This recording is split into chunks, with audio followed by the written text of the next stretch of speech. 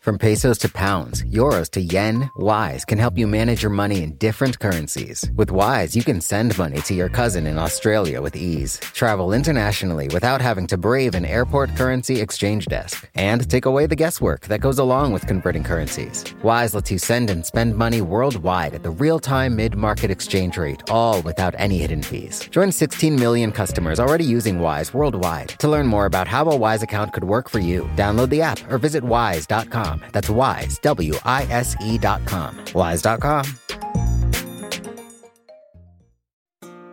This episode is brought to you by State Farm. If you're a small business owner, you know that it isn't just your business, it's your life.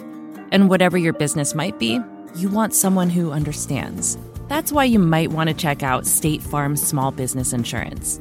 Why? Because State Farm agents are small business owners too, living and working in your community. That means they know what it takes to help you personalize your policies for your small business needs. Like a good neighbor, State Farm is there. Talk to your local agent today.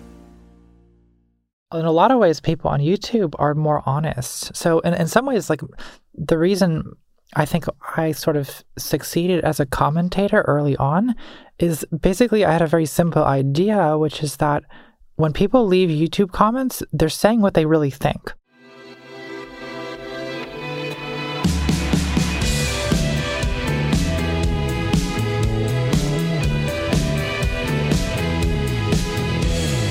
Hello, welcome to Ezra Klein Show on the Vox Media Podcast Network. I'm very excited about today's show and guest. It is Natalie Wynn, who is a proprietor, the creator of the ContraPoints channel on YouTube, which is, I think, one of the most fascinating explanatory political projects that I've seen. She does these really remarkable videos that are looking at things like incels and transgender issues and Jordan Peterson and identity politics and dozens of other things that are the foundational cleavages in YouTube politics. And she's able to build out this both aesthetic and approach, this openness, this ability to explain things in a way that is both sophisticated theory and really approachable, that is something genuinely new out there on the field.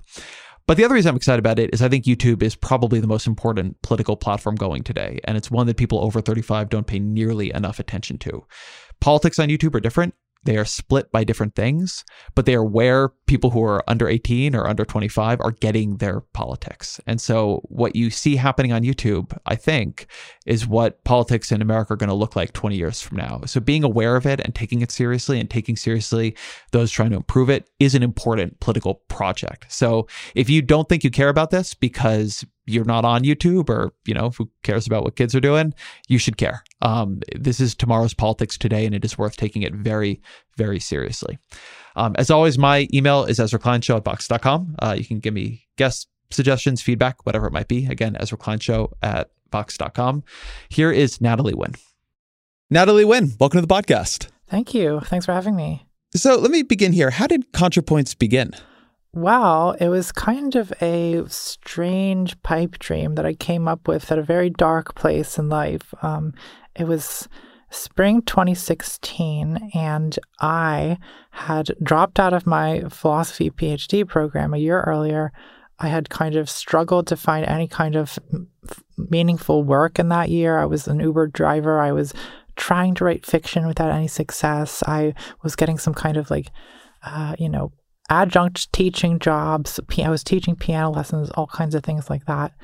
And I had always watched YouTube, and I'd watched some political content on YouTube, but mostly it was about if you went back to 2010 or so, it was all about atheism, which was that was what idea people argued about on YouTube.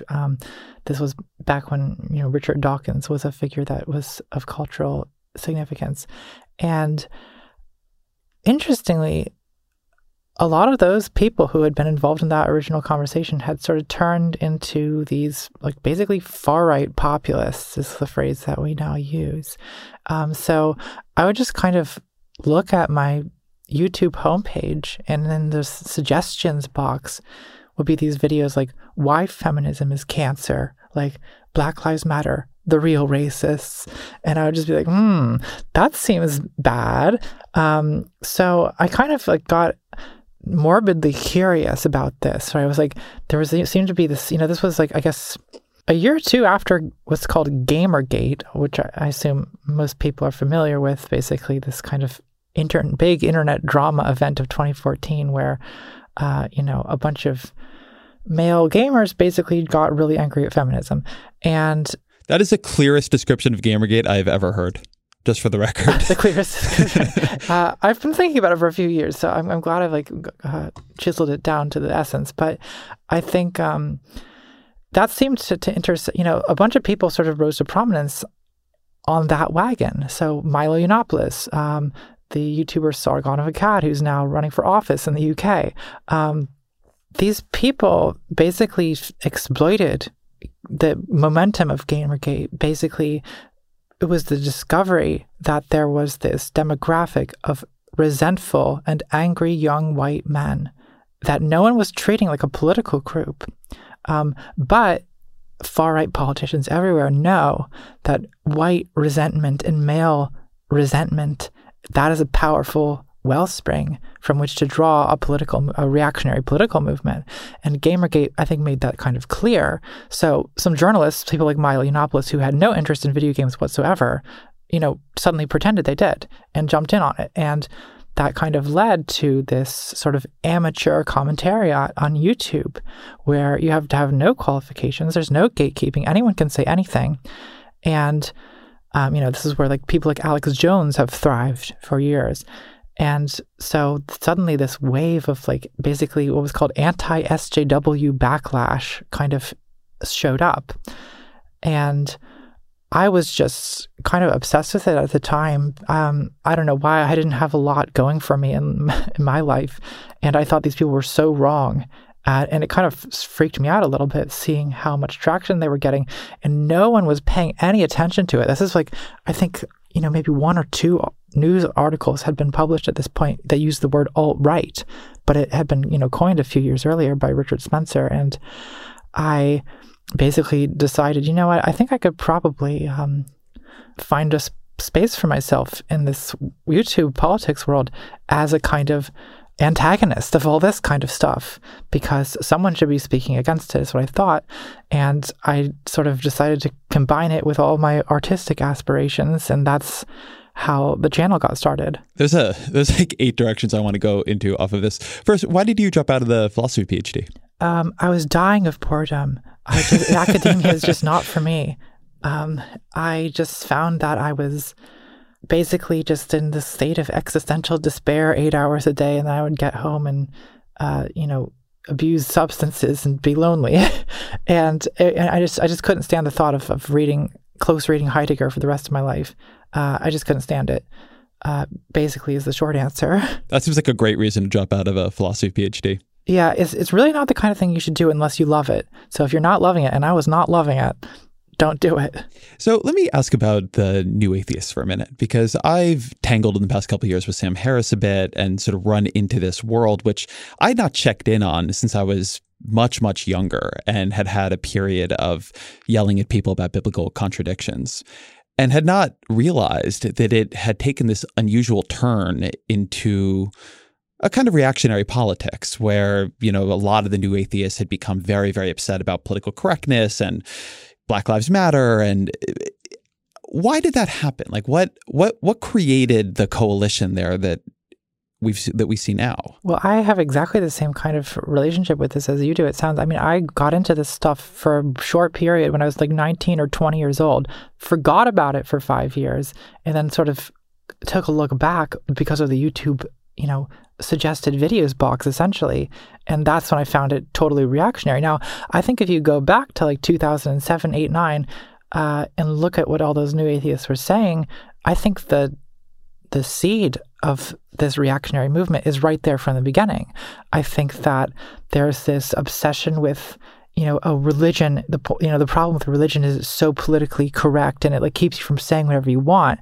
And there is this kind of disproportionate focus on Islam and how horrible and savage Muslims were as a religious group. Of course, they insisted that this was purely based on critiquing ideology, but the fact is, it was all a little bit racist, at least a little bit we had Christopher Hitchens, using New Atheism essentially to justify the war in Iraq. We had Richard Dawkins has been posting anti-feminist and sort of vaguely racist, anti-Muslim things for at least a decade.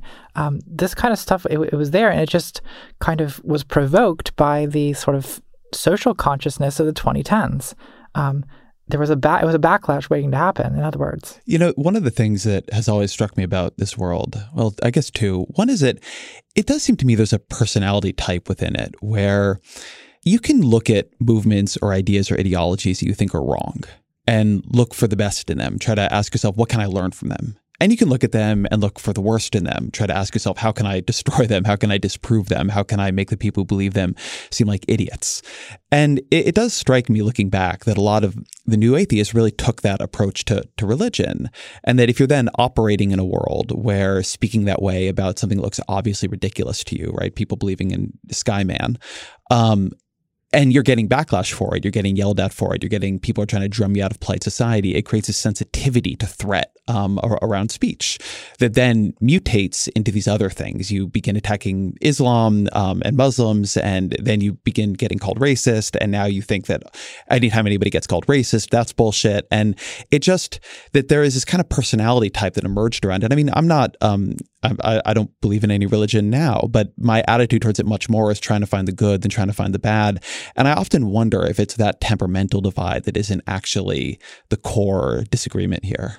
I think that there's definitely something to that. I mean, I think if you look at the structure of what counts as an argument on the internet, what it is, like basically on any medium, is owning a person, right? Like what you want to do is kind of humiliate them, make them look dumb. It's this kind of like petty dominance game that people like to play, probably for psychologically unhealthy reasons. That just, people do this with strangers on the internet, and that I think that definitely is the structure of like a lot of the online like new atheist discourse, and of the kind of it's kind of always the structure of political discourse on the internet. But I agree with you that there's a kind of personality type, and I think that's like exactly right, that once you become obsessed with this idea of, I should be able to say whatever I want. That's what free speech means, is that like anyone criticizing my speech is some kind of authoritarian, right? Now, when you have white, because it's white men who are the predominant, problem here, like they're being called, someone calls you racist, or someone calls you sexist, or someone calls something you said racist, or something you said sexist, or even an idea racist. Suddenly that seems, this is authoritarianism. Like, how could this happen to me? Like, how dare you, right? That these kinds of responses that we see to anyone trying to basically do any kind of social activism at all. So let me try to signpost where we are for the audience a bit, because I think that I'm sort of unusually interested in this, and you're very deep in this, but I want to try to pull people along here. The reason I think this is important is that YouTube seems to me to be where tomorrow's politics are emerging today. I don't think that there is any platform more influential in terms of where young people develop their political opinions now. I mean, when I go do college speaking, all anybody wants to talk to me about is stuff they saw from Vox on YouTube, or about me on YouTube, or, something about YouTube. And when you just look at what young people are watching, it's overwhelmingly YouTube.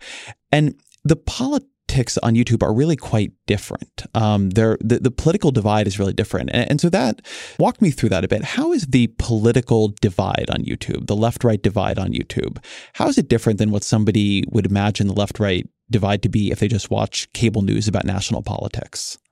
Well, I think on YouTube, the political divide is much more extreme. It kind of resembles Weimar Germany more than it resembles the 2008 election in a lot of ways, where you have like true leftism, like communists and anarchists, and then you have like basically the threshold of fascism, where the far right narrative is all centered around protecting the borders of our country from invaders, purging degenerate elements from within, all this kind of like far right, basically fascist kind of thinking. And you're totally right that this is where young people are getting their politics. And it's not necessarily just from political YouTube, which is still a pretty small world. The bigger world is the kind of entertainment world that exists around it. So, for example, gaming channels. These are incredibly popular. PewDiePie, I think he still has the most subscribers. He's a a gaming channel and he just plays video games and talks, 60 million subscribers or something like that. And, if you talk to anyone who has kids, who has, especially boys who are between the ages of like 10 and 18, and they'll all tell you, oh yeah, all my son does is sit around watching these YouTube video game channels. Well, a lot of the YouTube video game channels actually have kind of political content sort of beneath the surface. And a lot of that content is pretty far right. We know PewDiePie, while he's consistently getting himself into basically controversy over the fact that he will scream the N-word while playing a video game, or over the fact that he, years ago, he paid a couple men to hold signs that said "kill all Jews." This is all, and this is all represented. Oh, it's just edgy humor. It's just jokes. Of course, it's just memeing. But there's a political theme to these jokes and memes, and I don't think that's an accident, and I think it has consequences. Another just popular YouTuber, not as particularly associated with politics, JonTron, a few years ago, came out with a lot of these sort of, voicing these concerns that are sort of similar to the concerns about, why are white people being replaced in our own countries? Like, why do we have to be diverse and other countries don't have to be diverse? These kinds of basically Nazi talking points. But, not to say that these people are all Nazis, because I don't think they generally are, but there are Nazi talking points that have been sort of honed over decades to be sort of persuasive to normal people and to sort of fly under people's radar, most people's ability to detect overt racism. And these talking points have just spread across YouTube. So that's definitely something that worries me. It's honestly an even grimmer portrayal of it than I was ready for. I think your point is very well taken, that a huge amount of YouTube is not self-evidently political, but is fundamentally very political. But the other thing that really strikes me as I dip in and out of it is, if you're looking at, I don't know, cable news, or you go back, say, 10 years in American politics, and you ask me, how do you tell if somebody's on the left or the right? The answer is, well, where do they stand on expanding Medicare? Right? They may have all kinds of other positions, but like raising taxes to expand Medicare, that is going to give you a really clear view. And on YouTube politics, it doesn't seem to me that matters at all. What matters is, where do you stand on SJWs and political correctness and these issues around, what I think of as issues around power in a diversifying nation.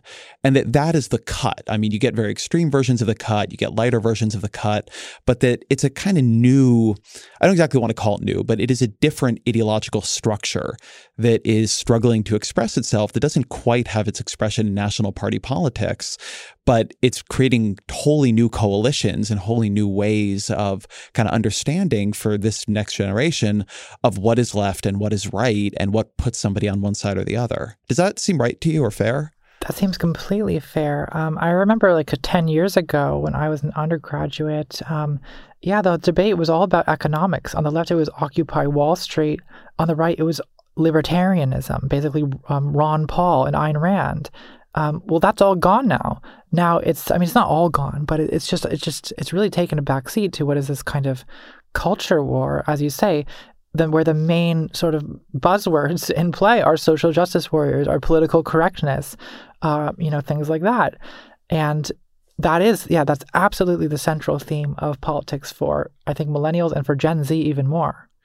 And one of the things that I think is seductive about all this is, and it goes back to the point you were just making about kind of very fundamental questions about what kind of country are we going to be? How white as a country are we going to be? In politics, there's so many gatekeepers and so much ideological superstructure and parties and institutions that there are pretty tight boundaries on the debate. A lot has already been figured out by the time you get to it. But on YouTube, and I think the way most people actually think about politics, very little is figured out and very little is taken for granted. So you come in, you're 13 or 14 or 15, and the questions that are being asked attached to political themes are much more fundamental. I mean, Jordan Peterson to me is a fascinating figure because on one level, his topic is about how to live a meaningful life. It's attached to a very reactionary form of politics, but he's also trying to give people guidance and counsel on topics that are much more important to them than marginal tax rates in a way that you just really don't see in politics elsewhere. I see that a little bit less on the left on YouTube, but it does seem to me there's something there about so little is taken for granted that on the one hand, you can get a much more dangerous form of political rhetoric and debate because there's just no boundaries on it. But on the other hand, you can understand why it's just much more interesting to people who are trying to figure out their own way and theory in the world. Yeah, there is that element to it. I think that, well, in a lot of ways, people on YouTube are more honest. So in some ways, like the reason I think I sort of succeeded as a commentator early on is basically I had a very simple idea, which is that when people leave YouTube comments, they're saying what they really think. And I had a hard time convincing people of that at first because everyone was telling me, no, they don't. These are trolls. They're just joking. They're just trying to make you angry. And of course, sometimes that's true. But I was like, why is, I remember I moved to Baltimore right after the 2015 uprising. And I remember just seeing like footage of the rioting on YouTube, and in the comments, it was just overwhelmed by the most like vicious, like primal racism imaginable. And I was thinking, this isn't trolling. People think this. And I think that taking YouTube comments seriously in a way like allowed me to get ahead of the curve as a commentator and basically foresee a lot of this stuff that ended up leading to the outcome of the 2016 election. So YouTube is still exciting to me in that way, where it's like, you don't have to deal with all basically the bullshit talking points of, say, the Republican Party. Like, back in 2010 or so, like there was the Tea Party, right? And it was a pretty common take on the left that the Tea Party was a racist reaction movement. But we were sort of like, no one had like hard evidence of that because all their talking points were about taxation. And I think that what you have on YouTube now, I mean, I do think in retrospect that it was largely a racist reaction. It wasn't really about taxation. But now on YouTube, or on the internet, you can just say it's about race. Like that's what people are just arguing about now. We're not pretending it's about taxation. We're talking about what the real issue in some ways, which is like, who gets control of this country?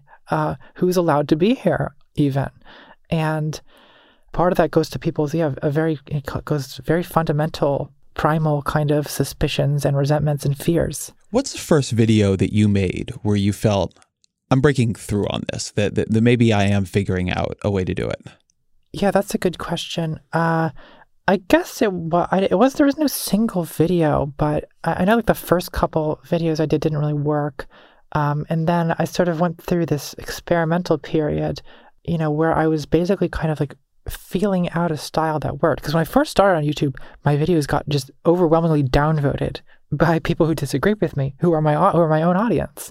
And basically, I sort of discovered this kind of ironic pose. I don't use it as much as I used to because now a lot of my audience does agree with me.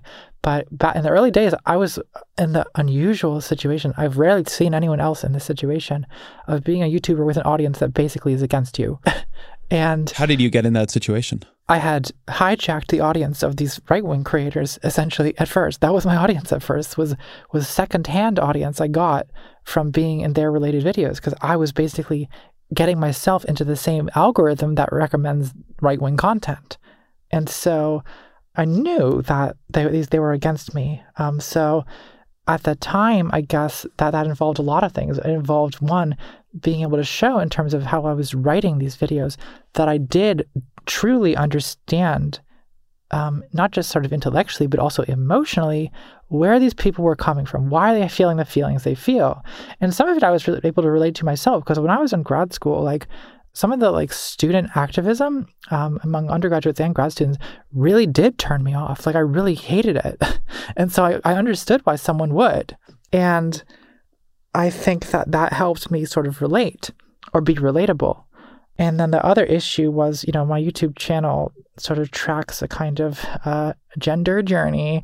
And as I transitioned male to female on YouTube throughout all this nonsense. And like part of that has been, how do I present this truth about myself that I know is going to cause me to be, hated and people are going to be disgusted and are going to try to humiliate me. Well, not if I do it myself first, was my initial thought, where I was kind of presenting a parody of myself, presenting myself almost as a scary monster at first.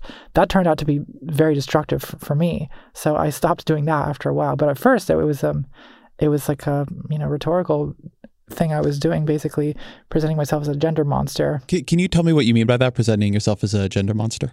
Well, I just kind of, this was before I transitioned. I kind of leaned in at first to this kind of like scary cross-dresser, like Dr. Frankenfurter from Rocky Horror kind of persona.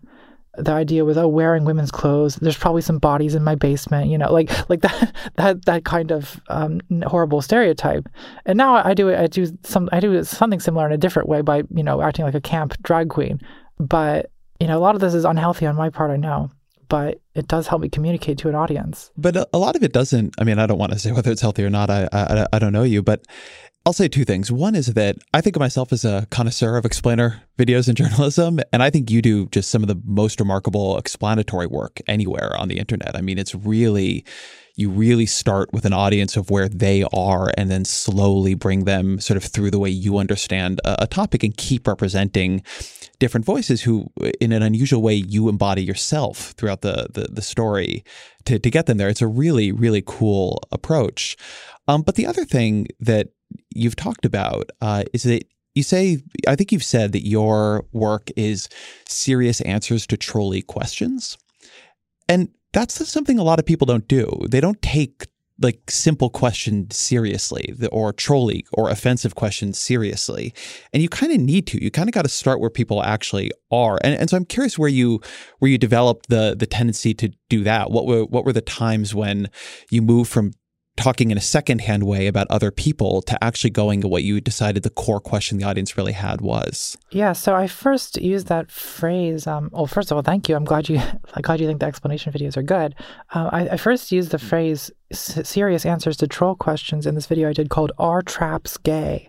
"Are Traps Gay" is a transphobic meme that basically is very popular on 4chan, where you basically ask, like, is male attraction to a trans woman or to a transvestite or to a anime girl who maybe has some male anatomy, like is what is the sexuality of that? And it's kind of a troll debate. It's supposed to be a joke, it's supposed to be a meme, but I think it's just obvious to me that it's not just a meme. It also represents a real struggle with a kind of anxiety about this kind of sexual attraction that many many heterosexual men experience, and something that, most are not comfortable with because society has not given them a good way of understanding it. So I think that, the meme is there for a reason. And to me, the best way to do this public service of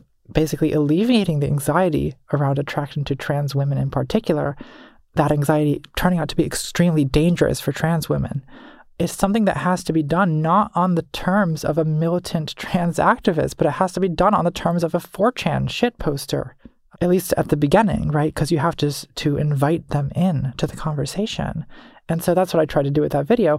It's not the first time I've done that. It basically mirrors the same thing I did when I was looking at all this ironic Nazism basically from 2016, 2017, and being like, I bet, this actually represents real anxieties, fears, and hatreds along the lines of race. Well, I think Are Traps Gay represents real anxieties, confusion, self-loathing along the lines of sexuality. There's an idea that I hear a lot in commentary, that it's not my job to educate you. This will be somebody with a big audience who's getting, I would say, trolley questions or shitty feedback. And they'll say, it's not my job to educate you to not be racist or transphobic or sexist or whatever it might be. And obviously on one level, it's true. It's nobody's job to educate anybody else unless it literally is your job to be an educator. But it does seem to me that something that is embedded in your work is a view that it kind of is your job, that you're willing to take on that role of I'm going to try to take you from where you are, whatever you think of me, and like do that in both professional, but also, I guess, in some ways, emotional labor of trying to get you to the other side. And that seems to me to be something that the left in some ways has almost adopted an ideology at times of not doing. Like it's developed a sort of self-congratulation around not doing that fundamental persuasive work in a way that I don't think in the long run is going to be good for the sort of ideas people are trying to represent here. Yeah, so I agree with you mostly, but I have very mixed feelings about this, I guess, because you're right. I have basically decided, you know what, actually, this is my job. And it literally is my job. I literally do get paid to educate them. That's what I do. I totally sympathize with a lot of the people who say it's not my job to educate you on Twitter or whatever, because it's not your job to attempt to have futile conversations with every troll who's asking you these annoying questions, because that's, thankless, difficult, time-consuming work that doesn't pay off a lot of the time. So I understand. It's also exhausting, as you say, emotionally laborious. But I find that it's worth going through all of that, especially when you can make, I'm not just arguing I don't have these arguments one-to-one with people on Twitter or in the YouTube comments section. I'm not doing that. I'm making a text or a piece of media that can be watched by hundreds of thousands or millions of people. And that, to me, makes it worth all the emotional labor and all the, in some ways, kind of painful process of having to think about yourself all the time and the way that someone who hates you thinks about you. Wise is the app that makes using different currencies easy. Need to send dollars to your cousin in Bali fast? Getting paid in another currency and don't want to lose out because of inflated exchange rates? Want travel money without having to slog through the currency exchange kiosk? Then Wise might just be your answer. From pesos to pounds, euros to yen, Wise takes the guesswork out of converting currencies. You can send and spend money worldwide at the real-time mid-market exchange rate with no markups and no hidden fees. In 2023, people sent over $100 billion worldwide with Wise. What's more, over half of those transfers got to their destination in less time than it takes to listen to this ad. Whether you're traveling, sending money abroad, or doing business, let Wise help you manage your money in different currencies with ease. Join 16 million customers already using Wise worldwide. To learn more about how a Wise account could work for you, download the app or visit wise.com. That's Wise, WISE.com. Wise.com. Support for the gray area comes from Burrow. Getting the right furniture for your place can be really annoying. At this point in my life, I've probably gone through maybe 3 sets of outdoor deck furniture, and it's a pain in the ass for a different reason every single time. It doesn't look like it did in the pictures, the assembly isn't what they said it was, or it's just not as advertised for whatever reason.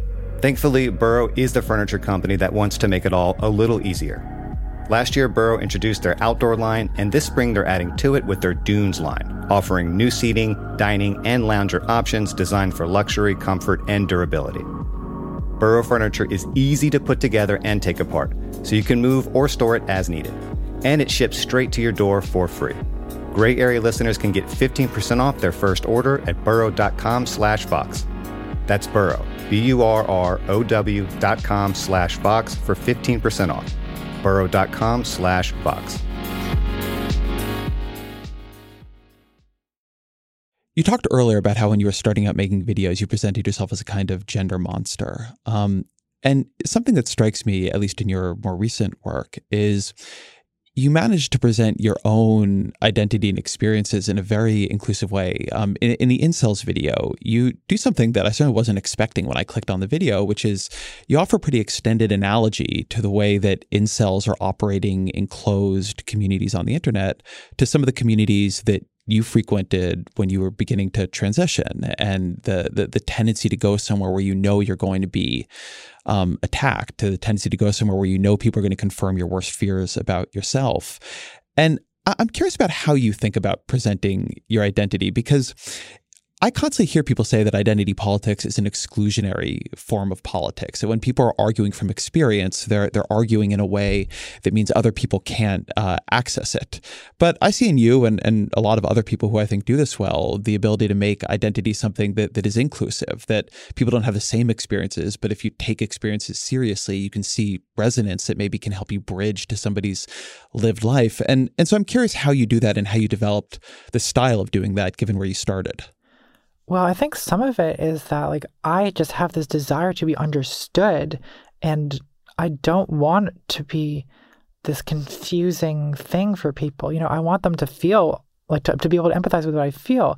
There is sometimes this idea that's expressed that like, oh, like men could just never understand what women go through, or white people can never understand what a Black person in America goes through. In some literal sense, that's true. Like you can't actually experience it yourself, but like humans are mostly capable of empathy to a degree. I mean, that's why novels work, right? You're not literally these characters, but you can kind of be there and feel with a character.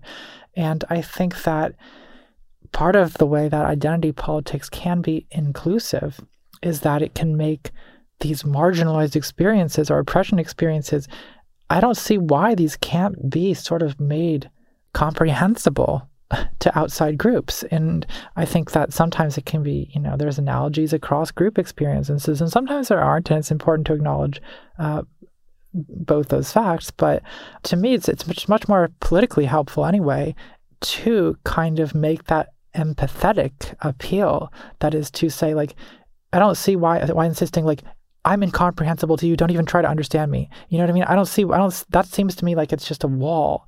Whereas saying like, listen, here's what I'm going through. And if you can find an enticing way to say that, like, that seems to me a much more productive approach to these kinds of conversations.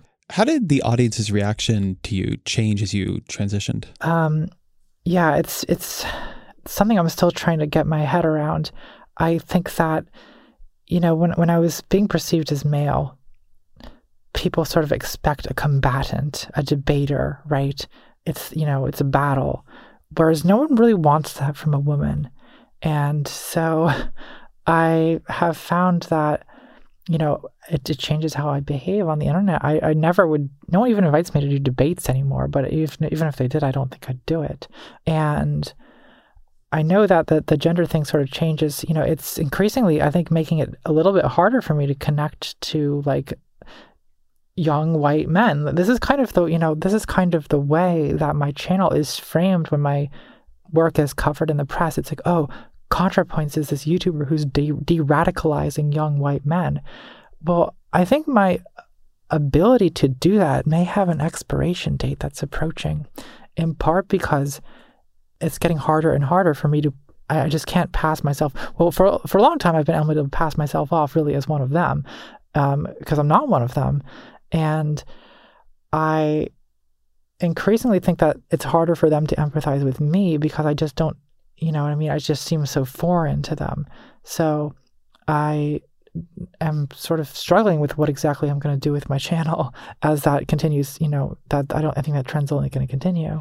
I always found the coverage of your work as a de-radicalization project interesting. One, because it was never clear to me if we knew how many people were being de-radicalized by anything, your work or anything else, but also because a lot of people don't start radicalized. It seems to me that a lot of people are just looking around trying to find things, and they're, particularly in these spaces, and particularly when you're dealing with a very young audience, I don't want to call nobody's a blank slate, but that it's not like you're trying to pull everybody back from the alt-right. You're trying to give people alternatives when they search a word like incel or they search something like identity politics. So I guess my question for you is that so much of a problem? I mean, does it need to be about the hardest cases, or can it just be work for people trying to understand a world that is confusing and overwhelming, and that, oftentimes when they try to look into the stuff that is being talked about in the press, what they get is either kind of clueless coverage or very, very far right coverage? Yeah, I totally agree in terms of being a little bit confused by this characterization of me as de-radicalizing the alt-right. Because, first of all, journalism that's written about me tends to be about YouTube. Journalism about YouTube in general tends to be about a year behind. So I haven't done a video that's addressed to the alt-right in more than a year. And I think that it's true that really the persuasive target of my videos is not someone who's like deeply entrenched into some kind of hate movement. No, not at all. It's really like the average college student. Like these videos are sort of, imagine them being watched in dorms. There's sort of some mix between like, I don't know, the way people would watch Rocky Horror Picture Show and the way they would, have like arguments about politics in that kind of setting. And I just don't like actually that I'm sort of treated as like, oh, this resource that's so great for young white men. I mean, so first of all, that's not even like, if you look at my analytics, who actually watches my videos, I mean, it's nearly 50% women. No one talks about what women think of my videos. No one thought to ask. When I do YouTube meetups and things, probably more than 50% of the people who show up are LGBT. No one knows what they think of my videos. No one thought to ask, because I'm always this secondary character in a story that stars a racist male protagonist. I think that's such a great way of putting it. I mean, I do think that's also just a problem with how we're reporting on YouTube. Again, so I have a slightly weird vantage point on YouTube because I'm not a YouTube creator in the sense that you are, but Vox is really big on YouTube. We have 6 million subscribers roughly. It's probably our biggest platform in terms of time spent. I've made a bunch of videos that have done really well there. And so I have a real sense of how big it is and how important it is. And we think about it all the time. But one thing that just seems true to me is that the dimensions of the left and the right on YouTube have kind of tracked talk radio, which is forever people would puzzle over why in radio did you have all these conservative talkers and then liberals all listen to NPR or, some other kind of news-oriented outlet. And it does seem to me a little bit, you've seen a replication of that in YouTube, where you do have really, really big, successful news-esque projects out there. I think Vox is one, but you have Vice, you have in a different way the Young Turks. I mean, there's a bunch of stuff going on there that looks like pretty broad news channels. And then you have this ecosystem of right-wing talkers, your Jordan Petersons, your Ben Shapiro's, it goes really quickly into people, your Rubin Reports, people who are developing, it's an ecosystem that looks a lot like conservative talk radio did before it. And I don't really know why this keeps replicating itself in different mediums. I've never really come across an explanation for it that makes a ton of sense to me.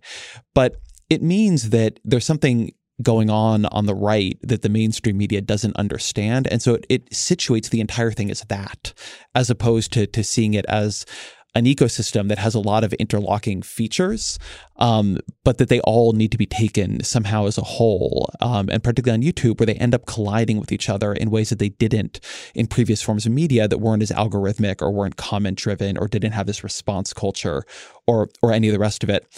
I know it's a little bit of a long riff there, but one, I guess I'm curious, does that actually seem true to you as a description of how it looks in YouTube, or is that something that is coming from an outsider's perspective that's just, I'm trying to overfit it to an experience I already know better? Yes, it seems very true to me. I think that the right-wing talk radio analogy is very good. I mean, that basically describes the way channels like Sargon of Akkad or, the Rubin Report or any of these channels will function. And I think that it's also true that there is this kind of weird minimization of the left media that does exist on YouTube. I think that, what's now called LeftTube, essentially me and a few friends of mine, was what counts as LeftTube.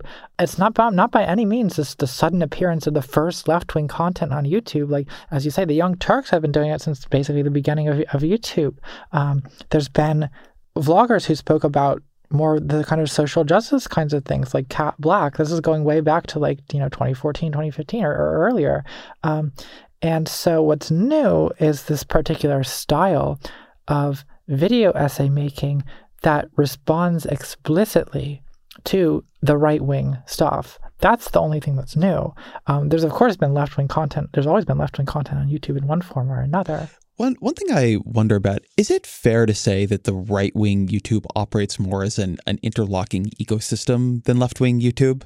They seem to sort of have these shows, they're all going on each other's shows, that they're all, they share audience and seem to operate as a kind of community in a way that certainly isn't true among the inheritors of like NPR YouTube that I'm talking about, with say like Vox and Vice don't spend a lot of time, going on each other's shows. But it doesn't even seem to me to be as true among, or at least is developed among left-wing YouTube. There doesn't seem to be analogies to things like the Rubin Report, like Crooked Media and Chapo. And, you can imagine a way it could look, but it doesn't seem to have developed that way. Or is that, again, just something I'm missing on the outside? There's Chapo, there's the Majority Report. There are, as you say, like platforms kind of like that. But it's true that it's always seemed like not so much of an ecosystem as the right-wing YouTube, but I think that's actually changing. When I started, certainly there was not much of a left-wing ecosystem at all, apart from like a community of feminist vloggers. But now, what's called LeftTube or BreadTube has kind of emerged, and I think it is an ecosystem now. There's a lot of like subreddits that kind of comment, that are sort of community hubs. There's Facebook meme groups that sort of comment on all of us.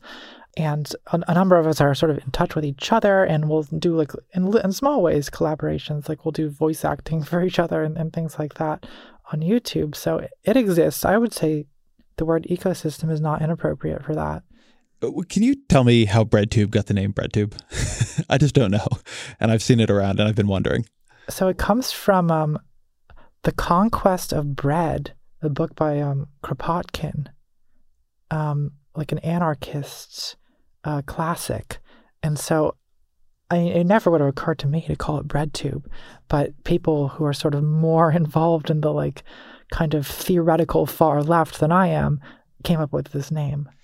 It's amazing to me how much just actual esoteric ideological and social theory is back operating within, at least near to popular discourse now. I mean, it as somebody who's kind of a nerd for a lot of this stuff, I find it lovely, but also I'm really stunned to see people discussing tankies and neoliberalism and anarchism. And it seems to me that there is such like, through the way Reddit and social media work, and then I guess the way YouTube works, there's such an emphasis on creating distinctions in communities.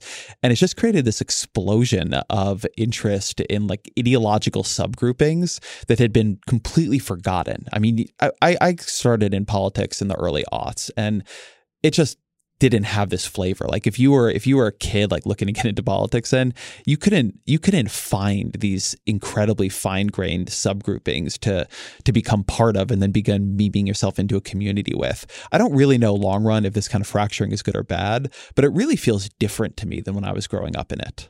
Yeah, well, this is the left for you. It's very nerdy. It's very divided into these little factions. I mean, it's true. It doesn't resemble anything I've really seen in having like a large community of people discussing it in my lifetime. I've had conversations with my mom, actually, where she kind of was adjacent to some leftist communities in the 60s and 70s, where there would be these vicious fights between Trotskyists and Orthodox Marxists and so on. It's basically that again. It's this revival of this old thing from, these same kinds of conversations that happened, maybe in this country in like the 1930s and in the 1960s and 70s, but not since then, except, maybe in really obscure corners of academia where this stuff was kind of kept alive. But now, it's weird to see Trotsky and Kropotkin and the morality of the Soviet Union and all this kind of stuff. Is it really communist? Like all these old debates just happening again, totally fresh with this young generation of people.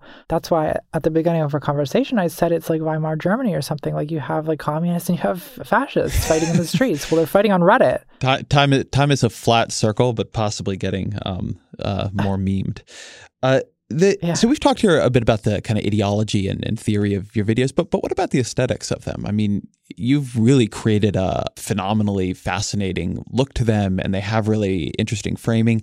How do you think about when you decide you want to approach something like incels or TERPs? How do you decide the form that video is going to take? Like, how do you, I can kind of work backwards to how you come up with a script, but I have a lot more trouble thinking about how you come up with the look and how you come up with the frame and how you come up with the other characters. Like, what is your process for that? well, this is my real passion. And the reason I'm able to actually do this is that all this awful politics stuff that I hate, gives me this way of doing the stuff that I love doing, which is writing characters and designing costumes and sets and things. So when it comes to how I would form or structure a script, I mean, often it depends on so I've done over the course of my career 2 videos that are about TERFs. One is just called TERFs, and the second is my most recent video called Gender Critical. TERFs is framed as a dialogue between characters, and the point of that video is really more to just sort of parody this conversation or parody some of the people involved in this conversation. Whereas I decided with the Gender Critical one, no, I want to address fence sitters face to face. So in terms of how a video is framed, if I want to speak directly to an audience, I'm going to put myself front, in the middle of the frame. I'm going to face the camera and speak like I'm speaking to someone sitting across a table from me. Whereas if what I'm doing is making some kind of more meta point about the commentary itself, if I'm talking about the discourse, then I will show discourse happening by having, in my video about climate change, I show this sort of futile conversation between a lazy climate change denier who just doesn't want to think about it and a sort of scientists getting increasingly exasperated by the desperate situation that we're in.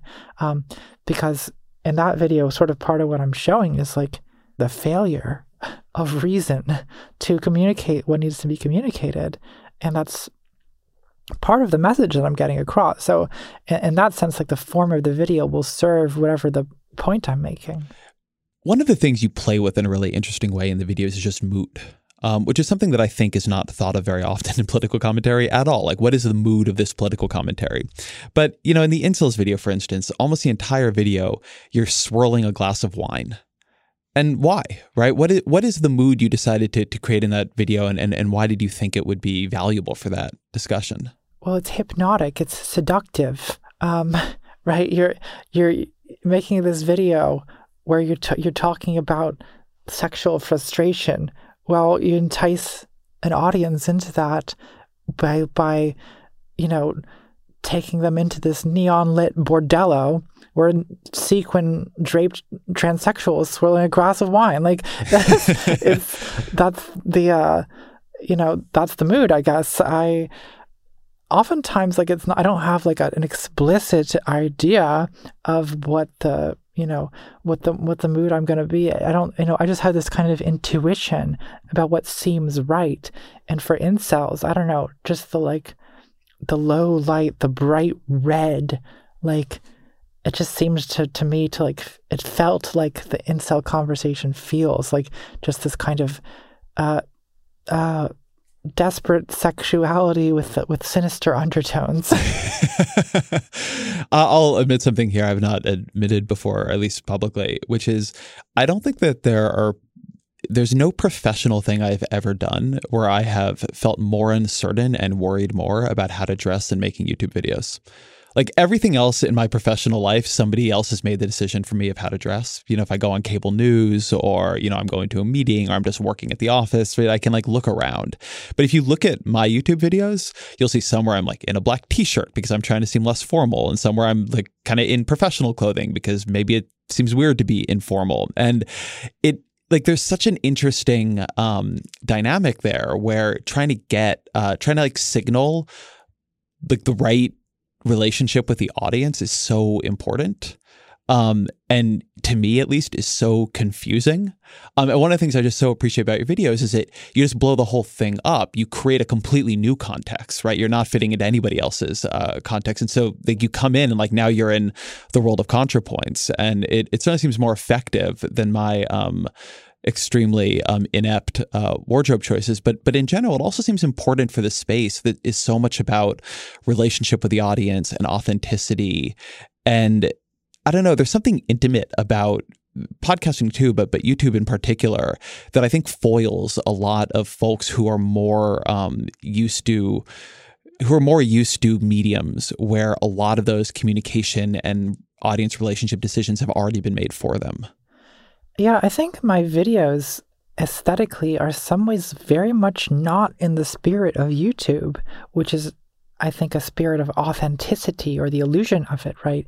Where I think a lot of what's appealing about YouTube is that you feel like you're just looking into a person's bedroom like a real person, and you're looking into their life. And I think in my videos, there's sort of this artificiality, which is obvious. It's not, I'm not trying to pretend like, oh, just switch the camera on, guys, like, hey, welcome to my life. Like, no, like, it's theater. Obviously, there may as well be a curtain that opens at the beginning. Sometimes there is. And I think that, that's just the way I prefer to work. My videos are very scripted. A lot of times I have characters, and I don't pretend that I'm just me sitting here telling you about my life. Like no, this is like a show. And that's different than most YouTube is. I want to ask you about the aesthetics of right-wing YouTube, because there is this right-wing YouTube idea about debate and reason that whenever I come across it, it seems to me to be an almost aesthetic posture. It's people screaming at college students for reasons I never fully understand, why there's so many videos of people dunking on college students. But in general, there is this performance of rationality totally untethered from the quality of argument or any actual views about rationality that I find really fascinating. I'm not saying it's never been around before. It certainly has been, but it has really taken over this kind of, hyper combative, like debate me culture, where the debates are not in any serious way moderated. Nobody has any rules for actually finding truth. Nothing is scored. But that there's something about the performance of it that has become really appealing to a lot of people and has become really quite dominant. And I'm curious how you decode it.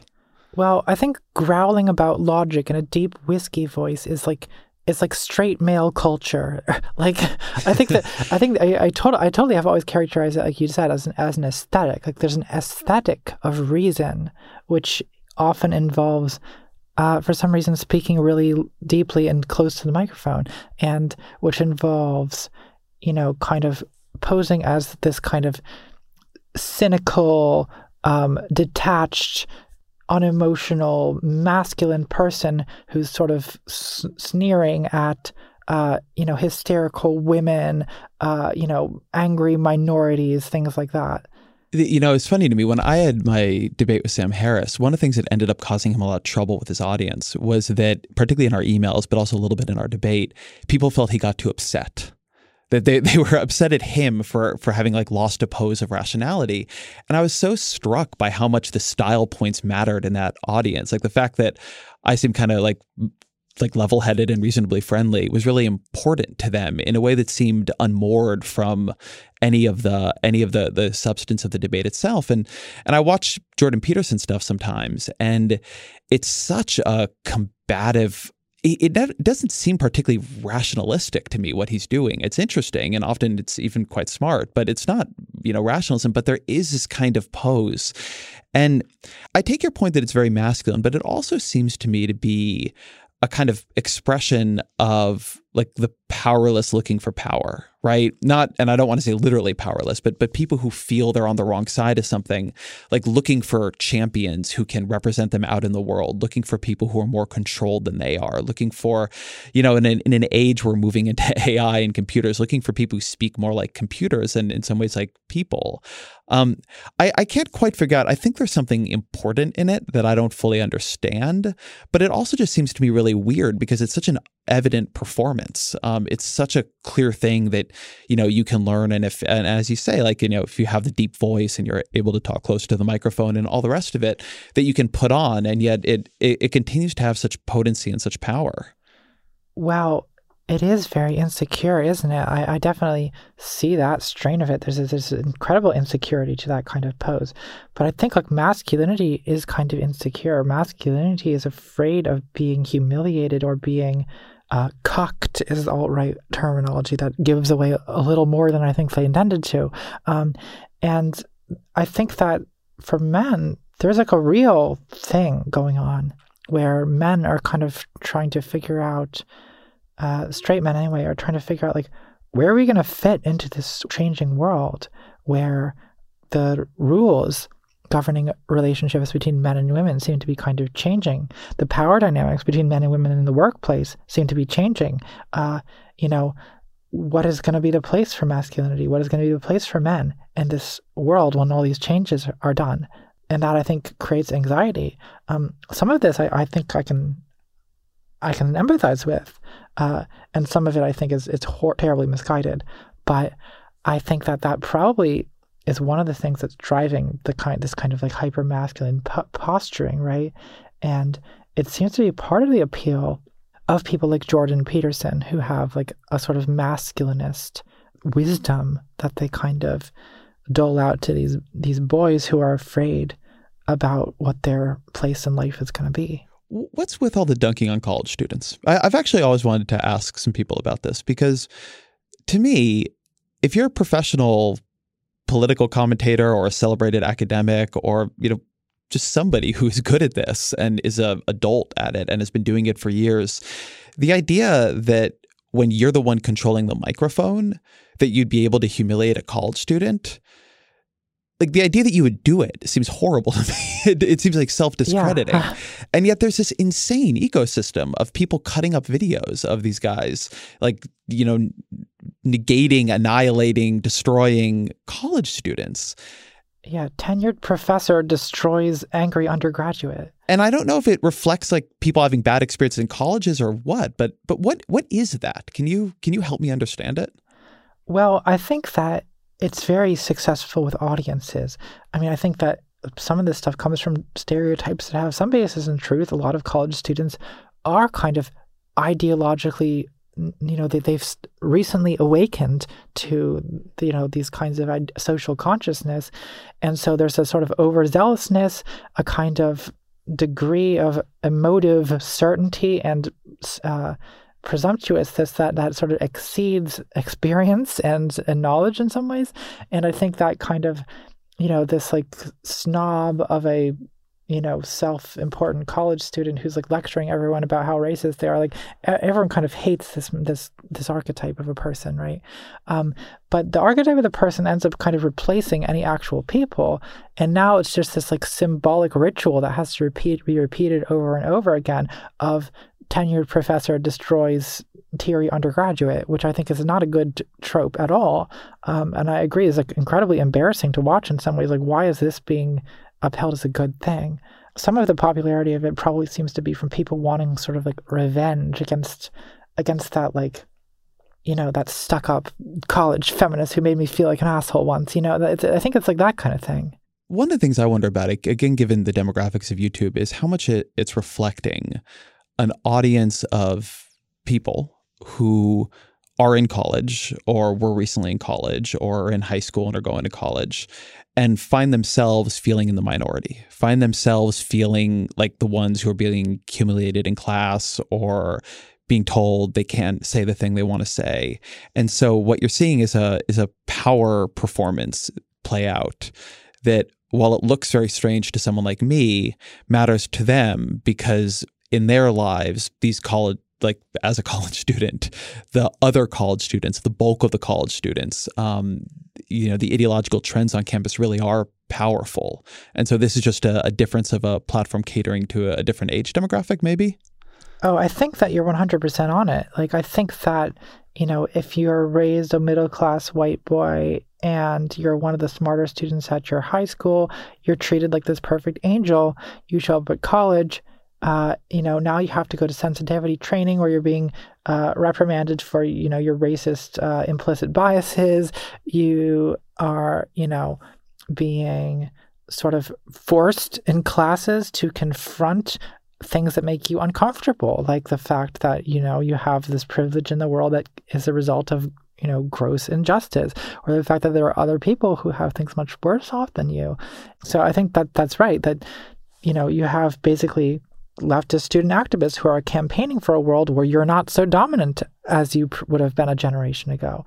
And I think that to those guys, there's this sense of powers being taken from them. That seems like oppression, that they're not used to dealing with, having to not be taking for granted their privilege in a way. And I think that that's a loss that they want to, lash back at the people who've taken that feeling away from them. Support for The Gray Area comes from Greenlight.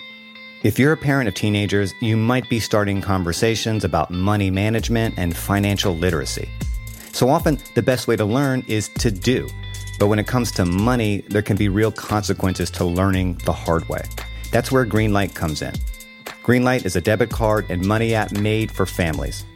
Parents can send money to their kids and keep an eye on their spending and saving. And kids and teens can build money confidence and lifelong financial skills. My kid is way too young to talk money with, thank God, but I have a colleague here at Vox that uses Greenlight with his boys, and he loves it. If you want to help your kids learn about money, consider Greenlight. It's a convenient way for parents to raise financially smart kids and for families to navigate this stuff together. Sign up for Greenlight today and get your first month free at greenlight.com/grayarea. That's greenlight.com/grayarea to try Greenlight for free. greenlight.com/grayarea. This episode is brought to you by State Farm. You've heard it before. Like a good neighbor, State Farm is there. But it's more than just a tagline, because State Farm agents are small business owners themselves who live and work in your community. And if you're in the market for small business insurance, who better to work with than an agent who understands what it takes? State Farm agents can help you create a personalized insurance plan that fits your small business needs and budget. Talk to your local State Farm agent today about small business insurance. Like a good neighbor, State Farm is there. How much do you think the nature of YouTube politics is simply algorithmic? Other people have commented on the way in which YouTube algorithm seems to take you from wherever you are to a more extreme place than that. You know, if you're looking at vegetarianism, you're going to end up at veganism. At running, you're going to become a ultra marathoner. I mean, this is Zeynep Tufekci's point. And, politics takes the form in some ways of the mediums it's on. And, some of what we're seeing here, this extremism, this kind of conflictual nature, is this an algorithmic decision by YouTube that maybe really is changing the audience, but does not reflect the only way the audience can be? And if the algorithm worked in a different way or was structured in a different way, maybe all this would just be a lot calmer, or there'd be more space for people to see humanity in each other or something better than what we're ending up in? Well, the algorithm is kind of a great mystery. No one fully understands it, including the people who work at YouTube. So I don't know what conscious decisions, if any, led to, the way it currently works, the way it worked 2 years ago. But do I think that the YouTube algorithm played some role in making content more extreme? Yeah, I do. Because I think that undeniably that's the way this worked back in 2016, 2017. Anyway, I remember you would watch content from someone like... this girl Shoe on Head was the name of the channel, and it was kind of just like meme, jokey, like lol, look at this stupid example of Tumblr feminism, this kind of thing that would appeal to like a pretty large percentage, I would think, of 16 to 24-year-olds. But then after that, you start getting recommended like Stefan Molyneux talking about anti-feminism, or Black Pigeon Speaks talking about how women destroyed the West. And it's like, whoa, we've just gone from laughing at Tumblr feminism to women are destroying the West. We need to reinstate traditional masculine whiteness. That's a pretty steep drop that we've just gone on. And I remember watching this kind of thing happen in my own YouTube browsing experience. It seems there that part of the issue is that irony has begun to play this very strange role where you get into something and initially it's pretty innocuous, and then it's getting edgier, but it's ironic edgy. I mean, it's, nobody really means what they're saying. And if you think they do, I mean, you're just a prude. And then soon enough, you're just really there. Soon enough, it's not ironic at all. And it's really hard because, it's very hard for anybody to intercede in that process because that middle part is immune to criticism. That middle part is so shapeshifty through the many, many, many layers of irony that you can never tell what's going on. And by the time something is clicked into place, it's often too late to really do anything about it. This seems to me to be a thing that people really just don't quite know what to do with. Like, this kind of hyper-ironic discourse just becomes incredibly difficult to expose to any kind of scrutiny or any kind of intervention. And it's, of course, like completely completely poorly understood by anybody who's not already deeply within it. Yeah, the problem as I see it is that most people just don't understand how like extremist political groups work. They don't understand how like white nationalists operate and the way they exploit irony and the ambiguity of it to get their message out in a way that, you know, protects them from criticism or protects them from censorship. What basically my advice for detecting it is like, if a person like is making a lot of the kind of ironic jokes that seem like sort of like, you know, that are sort of like adjacent to the ones that, you know, white nationalists would make, like, and they're not also regularly saying things that would really anger white nationalists, then they're kind of suspect. Like, because I've made, you know, I do edgy humor myself, and I've made jokes that like, yeah, like an edgy Nazi could have made, but you know, it's adjacent to basically constantly condemning them and exposing them and in the strongest possible terms, right? Whereas you have these like sort of like, you know, politically centrist kind of entertainers on YouTube and gaming or whatever else, and they are just, you know, they're doing the ironic racist jokes, and they are sort of may even be laughing along with creators who are doing it not ironically, but they sort of don't understand how helpful they're being to far-right extremism. Do you think we're just in a messy lag period?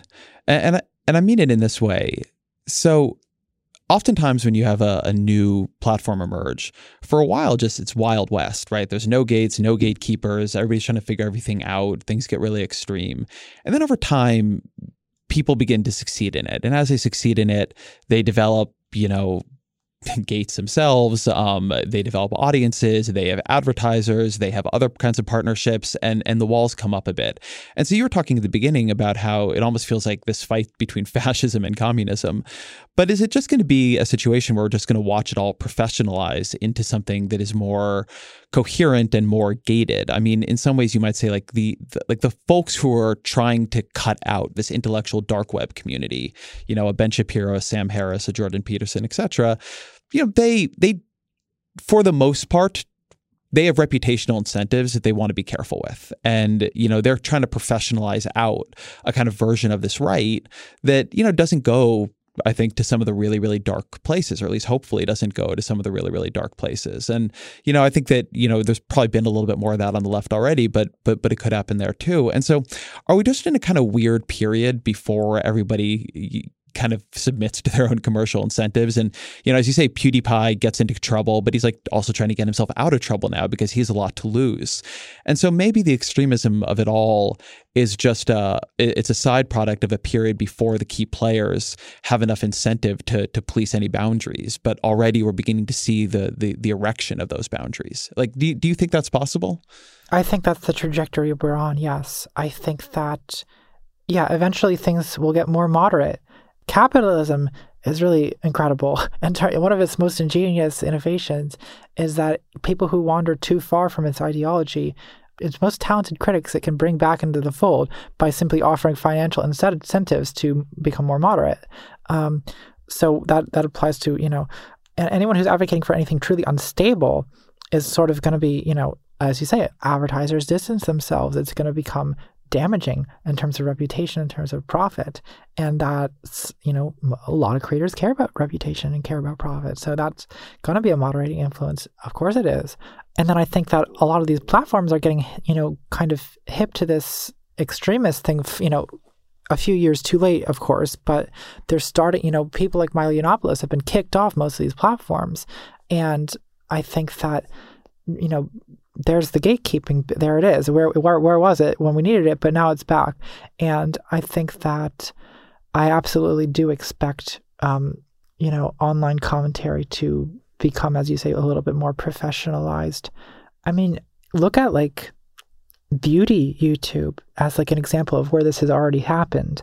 You know, it starts out with just like a girl in a bedroom showing you how she does makeup, reviewing products, you know, then suddenly, all the, you know, companies that, you know, the companies that make makeup, like they realize this is a gold mine, this is advertising. So they start sponsoring these, beauty gurus. And then now the reviews are, sometimes paid content. And then a few of them get huge. Well, now they start their own line of products. And then you have, maybe 10 of these people who all are selling their own products, but they, are selling them for the big companies that were already there. And then they're reviewing each other's products, and they're basically, they may as well be incredibly talented, incredibly famous salespeople at a certain point. And, with politics, it's not going to be salespeople, but it's going to be commentators in the way that, MSNBC has Rachel Maddow, or Fox News has Sean Hannity. Well, you're going to have that just on YouTube. I absolutely think that's the direction this is all headed. Are you comfortable with the role the platforms are being pushed to play in terms of actually saying this person shouldn't be here anymore? There should be no Alex Jones or Milo Yiannopoulos on here. Do you trust Susan Wojcicki or Jack Dorsey or whomever to make these decisions? No, I don't. And I am uncomfortable with it. It's a complicated position to be in, because on the one hand, is the world better if Alex Jones is not on the internet? No doubt. But does it worry me, this precedent that Twitter, YouTube, Facebook, Apple can all decide, this person who has political opinions that are too far gone, they're just gone from public discourse. Well, it's great that as long as it's just Alex Jones, but what if it's not just Alex Jones? I don't know. That's something in the back of my head that does worry me. Yeah, I think about this a little bit where it could come in on the left, right? We were talking a couple minutes ago about capitalism, and I think an Alex Jones is one thing. I think that he was so far outside the boundaries of what people are comfortable with as a just kind of pure conspiracy theorist that it's a relatively easy case. But I think the harder case is the place where the platforms seem to me to have responsibilities within the algorithm. It's not so much about banning, but it's about who gets promoted. And the idea that, just like the most extreme voices consistently get the most promotion is a real problem. But there are a lot of kinds of voices that you could argue from reasonable perspectives that you don't want to see going up in the algorithm. And so the more they begin to fine tune this stuff, the more you begin to see things that you think are not that bad, that you think are just a challenge to a dominant paradigm that requires challenge, they get knocked out. So on the one hand, you can see this in a very reactionary way, with folks on the right. But you could, if the Democratic Socialist or breadtube left continues to strengthen, you could certainly imagine seeing the same kind of organizing going against, quasi-communists on the left. And so just on the one hand, it feels to me like the algorithm is a real place of culpability and responsibility. But on the other hand, I'm very uncomfortable with people whose decision making I've not thought has been in any way good in the last 10 years, being the answer with somehow making better decision making in the next 10. And Google, Twitter, these are corporations. I don't understand why communists and anarchists don't think that they would be, potentially targeted by, why these companies are going to be friendly to them. I don't think they will be. So kind of going forward on this, if you've been listening to this and you're trying to take this space of politics more seriously, where should people start? They should watch your YouTube, but what are some other YouTube accounts you might recommend for folks? Well, I guess first I'll sort of recognize my own little community of creators, which includes people like me, H. Bomber Guy, who does a lot of media review with a left-wing slant, Philosophy Tube, who does sort of philosophy videos often pertaining to left-wing politics, Lindsay Ellis, who does, again, media reviews, sometimes with a feminist or left-wing slant, Sean and Jen, who does very sort of dry, sometimes funny deconstructions, point by point of far-right videos. You have the kind of people who are still going on the feminist vlog world, Kat Black. You have channels like The Majority Report that are sort of left-leaning talk shows. I don't know how to recommend people getting into a leftist community, because I find leftist communities really hard to be part of a lot of the time. I was there's the ContraPoints subreddit. I guess I spend some time there. It's fine. It's very centered around me, though. there's leftist Facebook, sort of mostly closed groups. Those are notoriously impossible to have a good time in. Like, it's just the infighting is so vicious and so unpleasant. What about non-political YouTube? What are some things that people should go to just see what folks are actually paying attention to, or see something creative? To your point, like, I find it hard to find things in this space. So I'm curious, as somebody who knows it much better, just like, what really impresses you? Are there places you take inspiration or you just love? Well, yes, there are. I mean, and it's totally going to vary, but because YouTube is gigantic, so whatever your interests are, there's going to be a YouTube section devoted to it. So I love like trans women vloggers who talk about those experiences, because that's very pertinent to me. I love a lot of these like makeup channels. Like I'm making a video now that's about beauty, which is going to sort of engage with beauty YouTube in a way. And I got some of my aesthetic inspiration from ASMR channels. ASMR being, I assume most people know what it is lately, but it's basically a kind of, it's hard to just to exactly, there's a lot of argument about what it is, but basically it's like a sort of auditory art form where these artists create sounds that, and some people like stimulate this kind of response to an auditory stimulus where you have this like tingle up your neck. Other people get very uncomfortable by it, but basically it's a lot of whispering like this and kind of tapping on objects or rubbing fabrics and things like that. And oftentimes there's a sort of visual component to it too. So one reason why I say ASMR influenced my style is that a lot of ASMR YouTubers, unlike most other people on YouTube, were giving a lot of thought to lighting, to makeup, costume, making the frame beautiful at all times. And so that sort of inspired, I was like, oh, I love the way these videos look. Like, I wish all vlogs looked like that. And that's sort of one of the motivations for the visual appearance of my videos. What's one ASMR account people might check out? Oh, I've always been such a fan of Heather Feather. I haven't checked in on Heather Feather in a while. I don't know if she's done new videos lately, but her archive is incredible. Natalie Wynn, thank you very much. Thank you. Thank you to Natalie for being here, to all of you for being here, to Jeffrey Geld for producing. The Ezra Klein Show is a Vox Media Podcast Network production.